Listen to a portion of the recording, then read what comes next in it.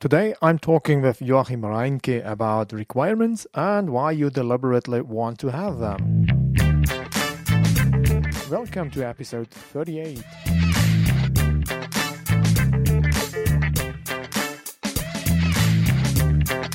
Hey, what's up everybody? I'm your host Georg Lohrer and this is the Mastering Embedded Systems podcast. You get know-how, tools, processes and more surplus information in this podcast. Or in a nutshell, I give you my best for your success in embedded systems projects. Midst of April, I was joining the systems camp at the Power Camp in Berlin. About 40 interested persons, mainly engineers, have met to discuss about all aspects of systems engineering. And in this context, requirements engineering was highlighted. Requirements engineering, that's something that refers to the process of defining, documenting and maintaining requirements, and it's located somehow close to the subfields of systems engineering and software engineering.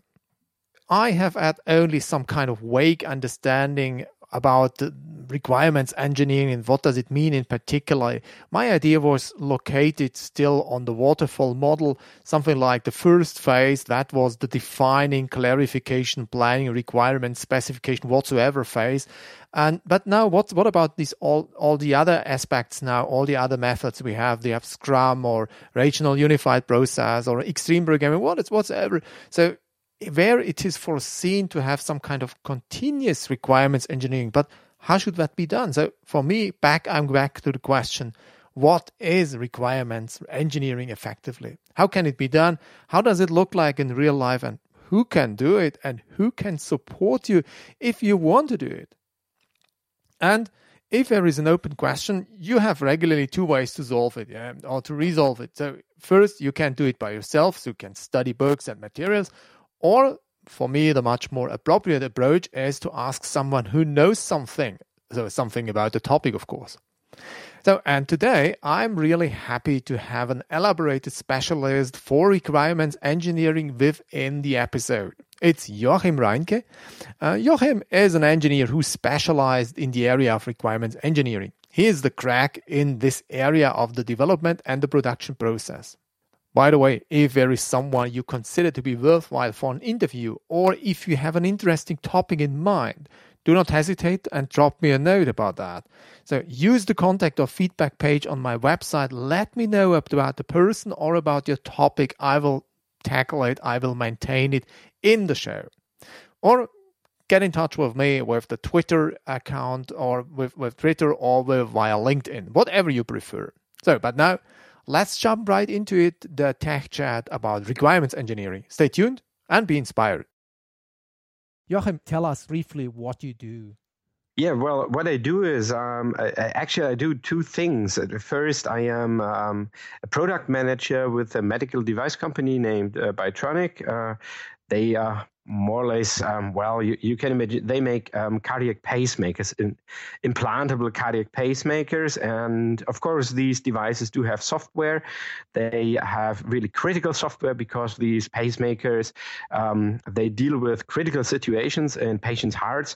So it's good to be on the safe side when you set up to have a software program running these pacemakers. Yes. That's one thing. And next to that, I do freelancing in the area of requirements engineering and requirements management, because that's something which I have in common in the Bytronic job as well as in my freelancing job.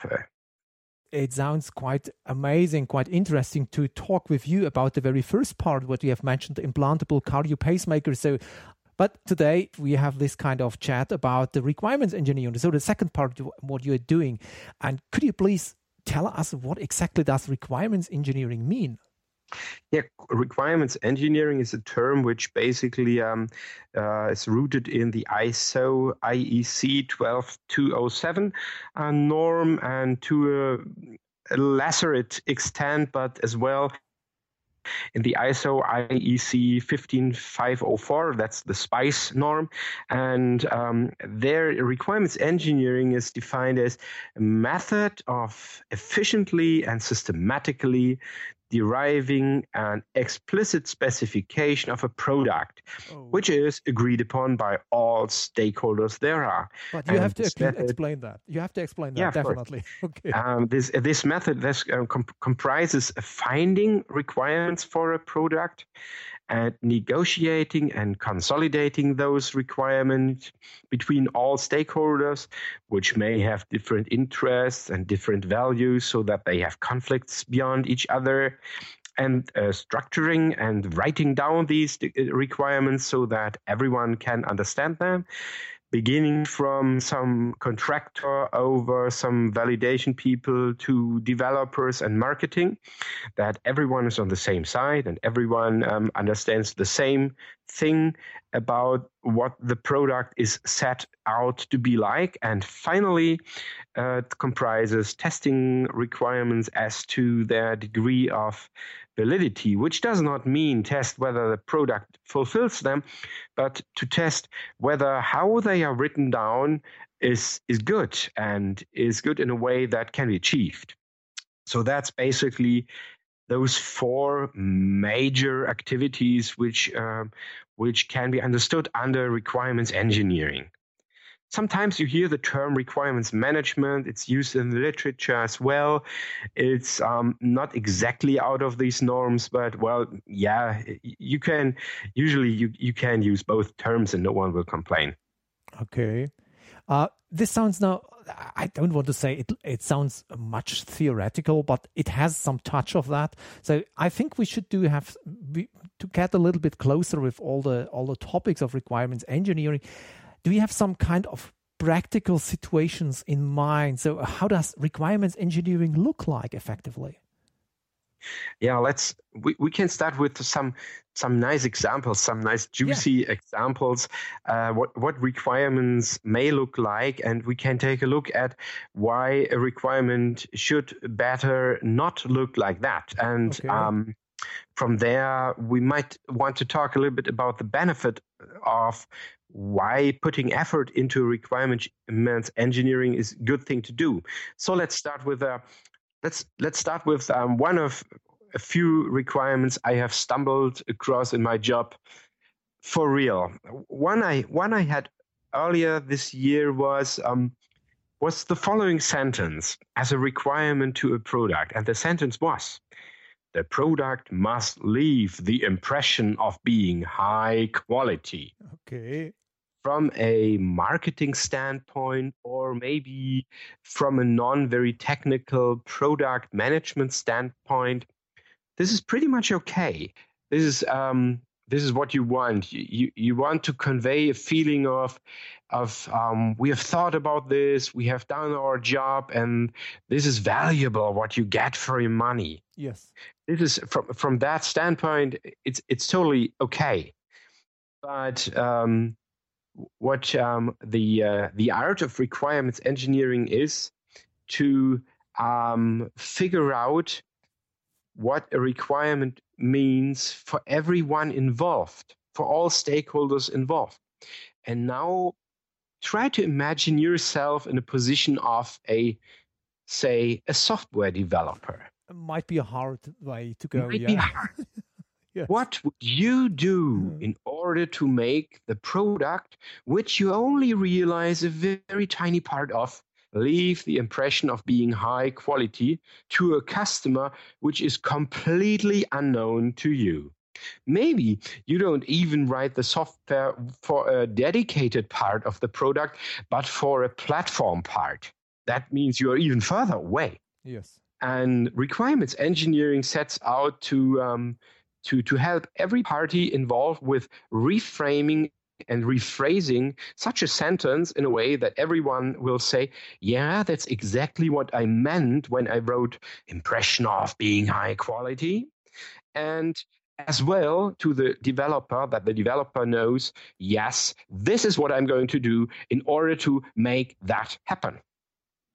That's just one typical situation of requirements engineering where requirements engineering is done less professionally than possible. Okay. And how do you resolve it then? there is a very nice, of course, there's a very nice, let's say it's a kind of algorithm, which has one particular spot which kicks in here. And what can be done about this is, you remember I said one thing about requirements engineering is consolidating requirements. Mm-hmm. And when I read things like these, and I read things like these very often, I've got still lots of examples of these up my sleeve. When I read things like these, I usually ask the author of this, what is the impression of being high quality to you? Can you rephrase that so that it can be measured objectively? Mm-hmm. Because there's someone at the end of the line, a verifier, who needs to know whether he can tick that one off or not. Yes. And that's not you, because at that point of time, you may be not around anymore. Mm. And this as one particular quality which can be tested for requirements, and the quality is it measurable? Yeah.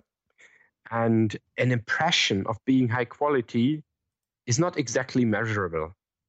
Maybe Right. there is something diffuse in the mind of the marketing manager or product manager who wrote that down, but that mind is not there where things have to be evaluated in terms of it has been fulfilled or not. So we need to talk about this in a different fashion. Mm-hmm. So we need to rephrase it in order to make it measurable. Usually these kind of requirements, these rather emotional requirements, and we do have them in products. Mm-hmm. And it's good that we have them in products. And it's good that marketing managers or product managers think about these kind of requirements when they want to have a new product. You usually would measure that maybe via a usability study and via questionnaires handed out to users of a prototype maybe. Mm-hmm. And you ask them, what's the impression you have from this prototype? Is it high quality? Is it medium quality? Is it low quality? Maybe you're going to try to figure out whether it has been met or not, like this. You simply take this rather unspecified term of quality in that context and simply phrase it or connotate it with something like high, middle, low quality. Is it like that? That may be an approach. There may be other approaches. You may dig into the person which wrote that down initially and just ask that person, what exactly makes such a product have high quality to you? Why did you write that down in the first place? Is it the look and feel? Is it being rather heavy? Is it because of the nice finish? What does the impression of high quality evoke in you? Mm-hmm. That would be another possibility, or even you can combine those two. But that's just one example where a seasoned requirements engineer would jump in and say, you can't leave it like that. Okay.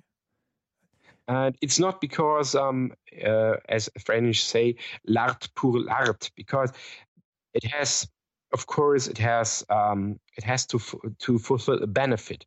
Why would we do that? Why would we requirements engineers jump in here? And it's of course because of benefit for the product. So we may want to talk about which benefits good requirements engineer can get you if you want to. Yes, it's pretty much fine to discuss about the benefits. Maybe I still have some kind of gap to understand, because there is you talked about if there might be some kind of a prototype available or some kind of product which is already available, so that the guys could simply give some kind of evaluation about their feeling of quality. But if I think I'm at the very beginning of the product, so I'm only thinking about what it could be finally, then I do not have anything of that. But I think we already should take requirements engineering into account at that point too. if you start before anything like that, and if you start to guide this with a requirements engineering approach as well, then we would rather be in the business modeling phase. Okay. And even in the business modeling phase, if you do it with the, say, the Osterwalder approach, then you have one very central piece of information you need to get clear very early about. And that piece of information is the answer to the question, which value do we want to provide to the future customers? Okay. So we are already at the value term. I see. And we may want to address this question, this which value question, not just with one or two very abstract nouns, but we may want to illustrate those nouns, those values with examples. And if we have the chance to write down those value propositions using examples, we can rather often derive measures for high quality, medium quality, or low quality. Let's make an example. Take the iPhone. Okay. The value proposition of the iPhone was, when it was invented, beyond other things, it was the seamless integration into a market full of apps. No one had that before, right? You could not just connect to a market and download apps. They were fixed, installed on your phone, and either you had what you were looking for or you didn't have it. With the iPhone, from one moment to the next, you had the opportunity to choose from one out of a million of apps, and you surely would find an app which serves your purposes. That's high quality. So what would medium quality look like? It would look like you need to go through lengthy configuration processes until you have hooked up your new iPhone to some sort of obscure market where 50% of the 120 apps which were available there didn't work. Okay. That's medium quality. And you can think about what low quality would be. So when you go from this value proposition, which would be for the iPhone, which would be immediate access to a million of apps where you definitely will find an app which does what you want. If that's what high quality is, you can write that into requirements. I see. Okay. Yeah. Okay. Now I got it. Yeah. Okay. You can start very early. Okay. So that leads me to the question, when does someone need requirements engineering? This is a nice question. I like that because it implies something. It implies pain. Okay. Yes. Yeah, I'd say someone needs requirements engineering if he has pain in getting his products to the market, and second, and that's the more important, realized that feeling he is experiencing is really pain. Let me go into details here. I have met lots of people who have talked to me about how they are bringing their product or their products to market. And they have told me that this process is a really painful one. There's lots of things which can go wrong. And when the experience is, it has to be like this, then there is pain, but there is no realization that the pain can be mediated. Yeah. So what usually the symptoms are when someone may want to think about having some requirements engineering while designing their products is something like products do not meet their market deadline. They're going into market deadline. Products are much more expensive than they were sketched to be. Then third, a very nice sentence I'm getting very often, we do not need a specification because our product is its own specification. I know that, yes. Yeah. And fourth, I get that very often as well, and it's a big misunderstanding. It goes like this. We are developing our products in an agile project methodology. That means we do not need any specification documents. Great. Yeah, marvelous. Yeah. Well, those are symptoms where I usually, when I have the chance, try to point fingers into wounds and try to figure out if perchance requirements engineering has been done to a lesser extent than would have been necessary. I see. Yeah. If I now consider, if I consider that there are some part of or requirements engineering has been introduced somehow, by someone, where can requirements engineering be located or should be located in the organization? In the organization, that's a difficult question. It has lots of facets. I have seen a few approaches which made sense to the organization I saw it in. But well, it depends on size. It depends on the domain the organization is catering. You usually would try to figure out if requirements engineering is done somewhere in product management, or if we are speaking about agile terms, somewhere at product ownership, where that role is executed. That would be something. Depending on the range of activities, it may as well be located at the marketing management. Yeah, I've seen that.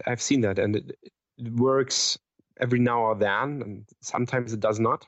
And I have seen as requirements engineering in software development departments as well. Which makes sense if we are talking about the lower layers of requirements, the lower layers of specification, the technical specifications. This is usually where you would find and where you would locate requirements engineering. Is there some kind of, let's say, size of an organization, size of a project in which you would recommend to have requirements engineering be installed, or starts it even with one person? I try to flip that question around, and I'd like to get into an example. Let's say there is this very small organization. It's like two people. They just figure it out that they are really good at writing, let's say, Python software. And these two people are on the freelancing market, but they are working together all the time. Maybe they are founding a small company for things like these. And when they are getting their contracts, when they are getting their jobs, what would such a job look like? Such a job would usually have, as a formal start for the job, have a contract. In this contract, there's everything which you would usually expect in such a contract, like payment, like punishment if you don't meet your deadlines, like who may have possibly derived intellectual property in case intellectual property will be derived during this contract, and so on and so on and so on. And then is the very interesting second part. The second part is usually, what are you supposed to do? And that's specification. No one would ever think about contracting a small company without giving it a specification what to do. Right. At that very point, you usually don't call it specification, but it's exactly what you have. It's a specification. And if you're doing that, you have never, ever thought about not going for a specification. So the question now, coming back to the question, which I wanted to flip around, is which reason would you have to start without a specification, other than you have too much money. Okay. So there's good reasons why you should always think about how much effort am I going to put into having a good specification here at the ready. There's 4 reasons, and they are always there. Let me go through them briefly. First is the one which I already told about. When you're having a contract with someone who develops something for you, that's a specification of services as an addendum to a contract. You will always have it. You need to have it because you will derive your guarantees out of that very specification. Right. If the contractor doesn't deliver what he's supposed to deliver, what are you going to take recourse to if you have nothing in written? Nothing. No, that's right. Second one is requirements are long lasting. They last as long as the product lives somewhere at some customer, because that customer might complain. He might just call you up and tell you it's not doing what I thought it would do. So what are you going to do then? You're going to look up if that's a product error or if the product is supposed to do that. Where would you look at without a specification? Third is requirements on products. They are complex. We are not talking about Stone Age thing like putting a log under a big rock in order to move that rock. Yeah, it's more complex like that, right? Yes. We are talking about cars. We are talking about computers. We are talking about the Internet of Things and all those things. Requirements on products are complex in our world. Too complex to be able to memorize them all.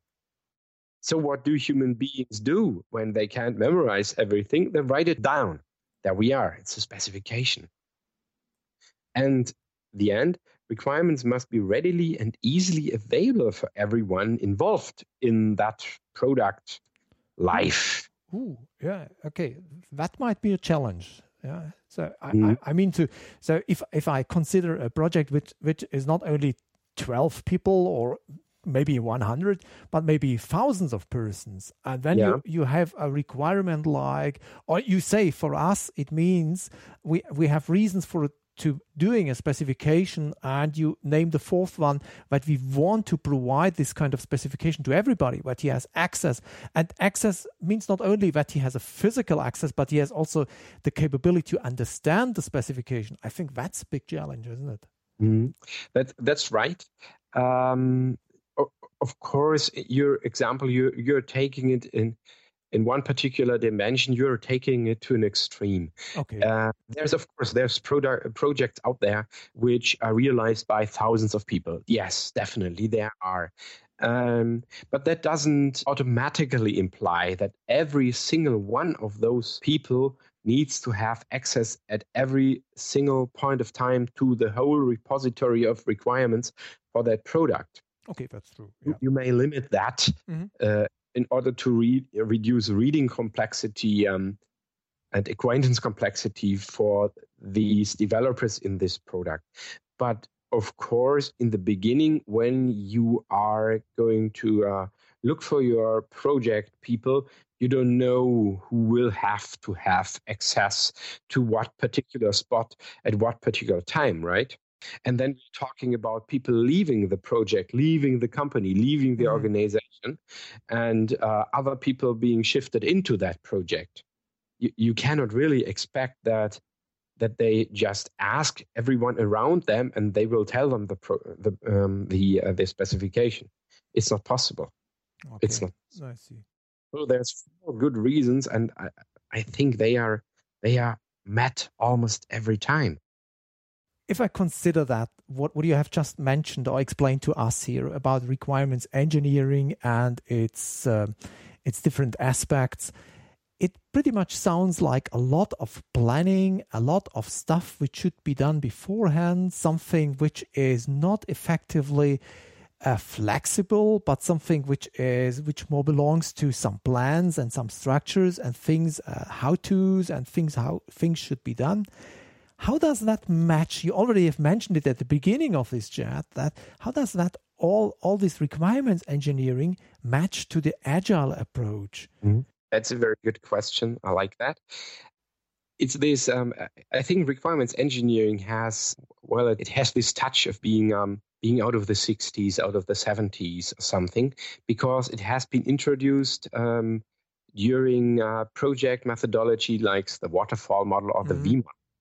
And as you say, at those times where the waterfall or the V model were used extensively, requirements engineering had a very fixed spot right at the beginning. And what happened then is, of course, inflexibility derived. Things were forbidden to change. The world was forbidden to change because we had put so much effort into requirements engineering. How can reality change? Yeah. It must not change because we have written down our requirements so nicely. Please, reality, don't change. This was exactly what happened then. Yeah. Of course, this is ridiculous. You can't expect the world to stop turning because you wrote down a few requirements. This is not possible. What you can do is doing requirements engineering really smoothly work together with more agile approaches, and I will give you a few hints which might help you steer into that direction. Okay. For the agile approach, we are usually running in sprints, and then we make a sprint planning, and then we are starting the next sprint, and so on and so on. We are going to do that in turns. What has been proposed in the literature and what is working, and I'm going to give you an example of why this is working and what comes out, is that we do the requirements engineering per item in the product backlog. You do not have to look at requirements engineering in this one monolithic block done 2 years before the project even starts, and the project runs then for another 20 years, and when the outcome is achieved, no one needs it anymore. No, you don't have to work like that. You can do requirements engineering just per product backlog item, maybe at the point of time where you put the product backlog item into the next sprint so that it becomes a sprint backlog item. Then you can do your requirements engineering on it. Or if you think you will not be able to do that in the sprint, then you can use sprint backlog refinement items, which is an extension to the agile approach, which means before you can put a product backlog item into a sprint, you need to have a sprint backlog refinement item for that particular product backlog item, which means you're running the specification as an item in the sprint, and you're ending the first sprint with a good specification, and then you can do that in you can realize it, you can develop it. That's quite a nice thing you can do. And really similar is the middle between the old-fashioned V model and the new agile approach. That is called feature-driven development, and it's a little bit like that. It's a bit out of both worlds. For instance, for feature-driven development, you usually do not talk about product backlog items, but you talk about features. A feature is something a little bit more than a product backlog item. A feature may be something which needs to be developed over some sprints. And this feature-driven development also works with one phase in which a feature is, sketched. That means someone has the idea of bringing up a product feature. And the next phase, this product feature is specified in detail So there is experienced people looking behind every corner in order to make sure this has been well thought out. And then the third phase would be it's being developed. So you can, summing things up, you can definitely and easily bring requirements engineering, and with requirements engineering and better product quality, into more agile, iterative approaches. It works, definitely. There's no problem. And it's not only in paper, and some professors talk about it. It's being done in lots of companies. Okay, I see. Yeah. The last two ones, I fully understand to do it for, let's say, for a definite sprint, or doing it for a feature to have the requirements engineering be done. However, if I consider I have a pure backlog item and then I should do some kind of requirements engineering, of course, I can simply say, if I take the backlog item out of the backlog, I do that initially. However, requirements engineering, according as far as I have understood now, means also something like we are following some kind of common understanding, some common goal for the product itself at the very end. So how should the one who treats the backlog item stay or become familiar with this overall goal that his requirements, his specification is well done? For requirements engineering, there is no fixed goal which has to be set for the very end in the very far future. That's not necessary. The requirements engineering approach is flexible enough to be employed on small item or a feature.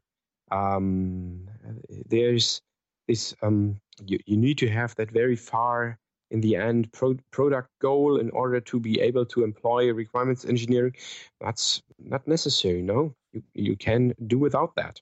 What you definitely will run into when you are employing requirements engineering, you will definitely run into finding potential contradictions between features for the future and features you may have already developed and you may have already marketed. But those contradictions you may have found earlier if you had done that in the V model approach, because in that case you would have had a few years for requirements engineering very upfront. But as we are seeing, the world doesn't work like that. The world turns, and we need to turn again. Turn like the world, and we cannot stop it because we want to do requirements engineering for a few years. That's rather a benefit which requirement engineering will get you.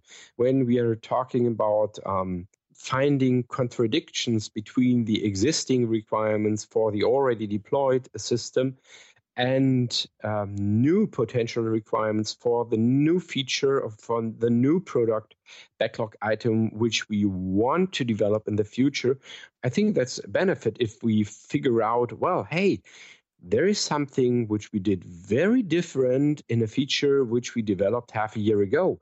Do we really want to do this? Users might find that awkward, that at that very point they have to expect this and that system behavior, and at that very other point they have to expect the opposite with the same input. I see. Right? Mm-hmm. So finding contradictions is rather a benefit of this approach, and it's definitely not necessary to have this long-term goal somewhere in the future which you're working towards in order to be able to do requirements engineering. It's simply not necessary, definitely not. So do I understand correctly that requirements engineering covers some kind of keeping the constants or the continuity of the requirements in the project so that they do not change? Or is requirements engineering indicating that it's exactly doing this kind of changes and following it, doing the tracking?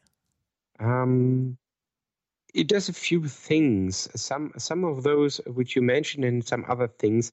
There is a very nice norm for that. That's the 29148 2011 norm, which covers exactly quality aspects. Requirements engineering should try to grant for the specification it's employed on. And these quality aspects, they cover lots of areas. They do cover some continuity because they do cover finding contradictions, finding inconsistencies, finding blanks, even finding where something is definitely missing. That's something for the continuity. But looking at the word continuity from slightly in different angle would say looking for nothing can change. And that's definitely not the case. One particular important area of requirements engineering is managing change, or put it the other way around, that's the word every one of us knows, change management. Change management is one particular piece definitely in the requirements engineering area. So what a good requirements engineer should be able to be a good change manager and try to figure out, why are we going to change things, who's involved, what exactly are we changing, what's the consequences of what we are changing. If we shake something here, what else will shake somewhere, a completely different position in the product? How can we manage it doesn't?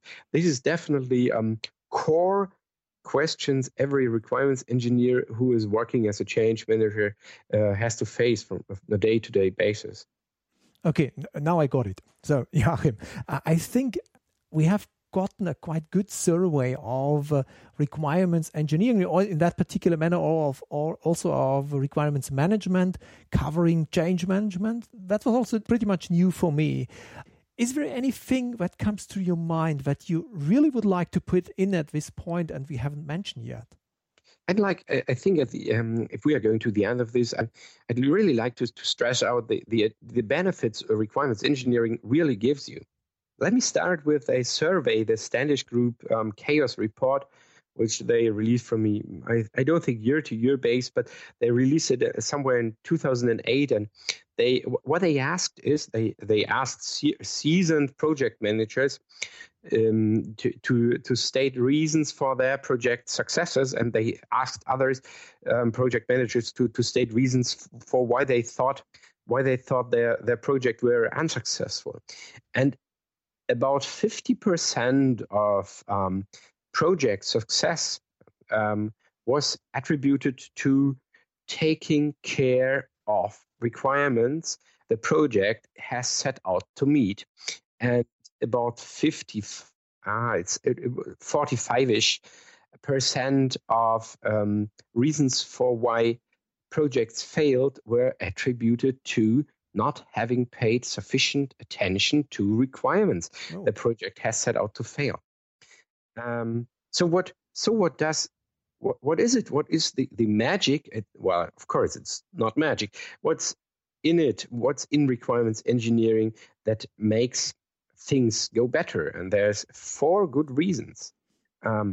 First is a good set of requirements, or in other terms, and a specification, gets everyone on the same page. Why is that so?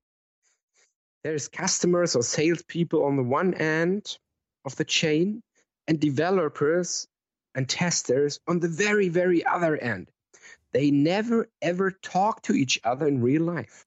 If we have a good specification, this is a common ground. This is a very small piece of language both share. And if we do it good, then this means that the one having the first idea, the customer or some salespersons, will be able to talk directly via the specification to those at the very other end they never ever meet, developers or testers. That's one reason. The second reason is good requirements engineering cuts down development costs. And why is that so? Because if we do not do requirement engineering in a good fashion, we will have an unprecise wish list, which we call a specification. So put yourself into the shoes of a developer. What would you do when you were asked to give an estimate on an unprecise wish list? Yeah, okay, I know that. Would definitely come back with a very high estimate. And why is that so? Because you are going to be nailed if you exceed that. So you get an unprecise wish list. You don't have the slightest clue what the customer who has set up with this unprecise wish list wants. But your task is to make it happen. Yeah, do it. And the question is, how much does it cost? Yeah. Of course, you have to prepare for everything. You don't understand one single sentence. So one single sentence can mean anything. So you're going to deliver a high estimate, right? So if you have a good specification, the developers who are estimating the costs for the contract will be able to get better estimates. This cuts down development costs. Third, good requirements engineering shortens time to market. And why is that so? Because if you're going for an unprecise wish list, what will the customer do right before product launch? No, I never meant it like that. Why didn't you ask how I meant it? Do you think the project will be on time like that? Of course it doesn't. It's not on time like that. And this is number 4, very, very organically, product quality increases. If things turn out not to be well thought out too late, that means missed deadlines, high costs, and in the end, you do not have much leeway to change things to the better, right? In the end, time is always up. That means the product quality goes down the drain, and then what always happens is the product is not regarded as a solution, but as a workaround. And who one likes to buy a second workaround when he can buy a solution from someone else? So that's the benefits you get. That's quite clearly. That's not much thinking involved in this. Let's assume I'm convinced by these benefits, but I do not see in my company, in my project, I don't see or I don't have the requirements engineering be established. Do you have for me some kind of top 3 details or questions which I should follow if I want to do requirements engineering? Okay, yeah. I think can do one better. I have only 2. Okay.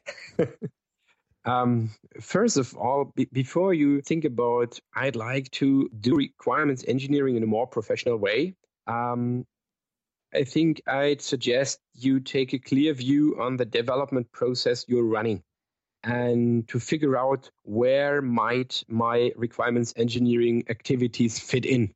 It's not like a fire and forget missile. It's in order to get the full advantage, it's quite necessary to take a look at where and when you want it to happen and where and when you can afford it to happen, of course. So that's my first advice is take a look where you have the possibility to slip it into your development process. And the second, I'd say, is if you're putting a new focus on the requirements engineering aspect and you haven't done so before, please don't invent the wheel again. There's lots of people out there who can help you get up to speed and boost your learning curve. It's like learning programming. Like when you figure out I need a piece of software in Java, you usually will want to talk to someone who already can do that. And the first thought is not, well, that's easy. I can just learn it from a book in 2 days with 20 pages. Then I have everything I got. It's not like that. Requirements engineering is a structural approach which needs some experience and to get up speed and boost your learning curve. I think it's worthwhile to ask a requirements engineer to help you find a way. And I think those are the two advices I think I'd give to you. Yeah, I hear something like there is some demand for seniority. So you need not only a little bit of experience, so something like I have read 100 pages of this important book, but it's something like you should have some experience in some projects. You should have done this kind of requirements engineering, and then you get the bigger boost. Or if you invite such a person into your starting of requirements engineering, when you get a much force, you increase the pace much more faster. Exactly. The cost argument just is the most convincing one. Okay, I see. If you try to catch up on requirements engineering speed, just on your own, what will you do? You will usually read a book, maybe go to one training one day somewhere, another city, and come back and say, well, okay, should be enough for me. I'm going to be the requirements engineer here, part-time, of course, and I'm going to do that. Then what you're going to use, what's usually going to happen, and you can perfectly compare that to the same approach with a software engineer maybe, or a hardware engineer. You're learning, then you're building up experience. You have not mastered the subject because you were just at a training and you just read a book. And every error you make, and you will make errors while getting up to speed and while getting to experience, will cost you twice, right? It will cost the product. It will cost the project, and that's something. And nevertheless, you have that requirements engineer on your payroll as a requirements engineer, which is not doing 100% of the job you can usually want from a requirements engineer. You don't need that. You can get up to speed better with getting someone who can help you with setting this up at your company, right? Yeah, interesting. I think it's mandatory, or it's at least helpful, supportive, if someone who wants to introduce that gets this kind of booster for his own processing, for his own requirements engineering. Okay, Joachim, many thanks. Thank you very much for these details. Thank you for having me. Yeah, you are welcome. And I'm very happy that we have met here in the chat. So see you. Have a nice weekend. And Thank you very much. Bye. Goodbye. Yeah, that was our tech chat about requirements engineering with Joachim Reinke. Thank you again, Joachim. It was a pleasure to have you in the show. And to the audience, please keep two things in mind. First, visit the show notes at embeddedsuccess.com/episode 38 to get further details and links, and come into touch with Joachim, get connected. So everything is available. Go on, please. And second thing is, forward me your proposals for further interviewing guests or topics, as I mentioned before, so at embeddedsuccess.com/contact. And there is a third thing, of course, spend me a rating at iTunes, 5 stars preferred, prominent link for your convenience at my website. This was the remarkable 38th episode of the Mastering Embedded Systems podcast. I'm Georg Lohrer. Thank you for listening.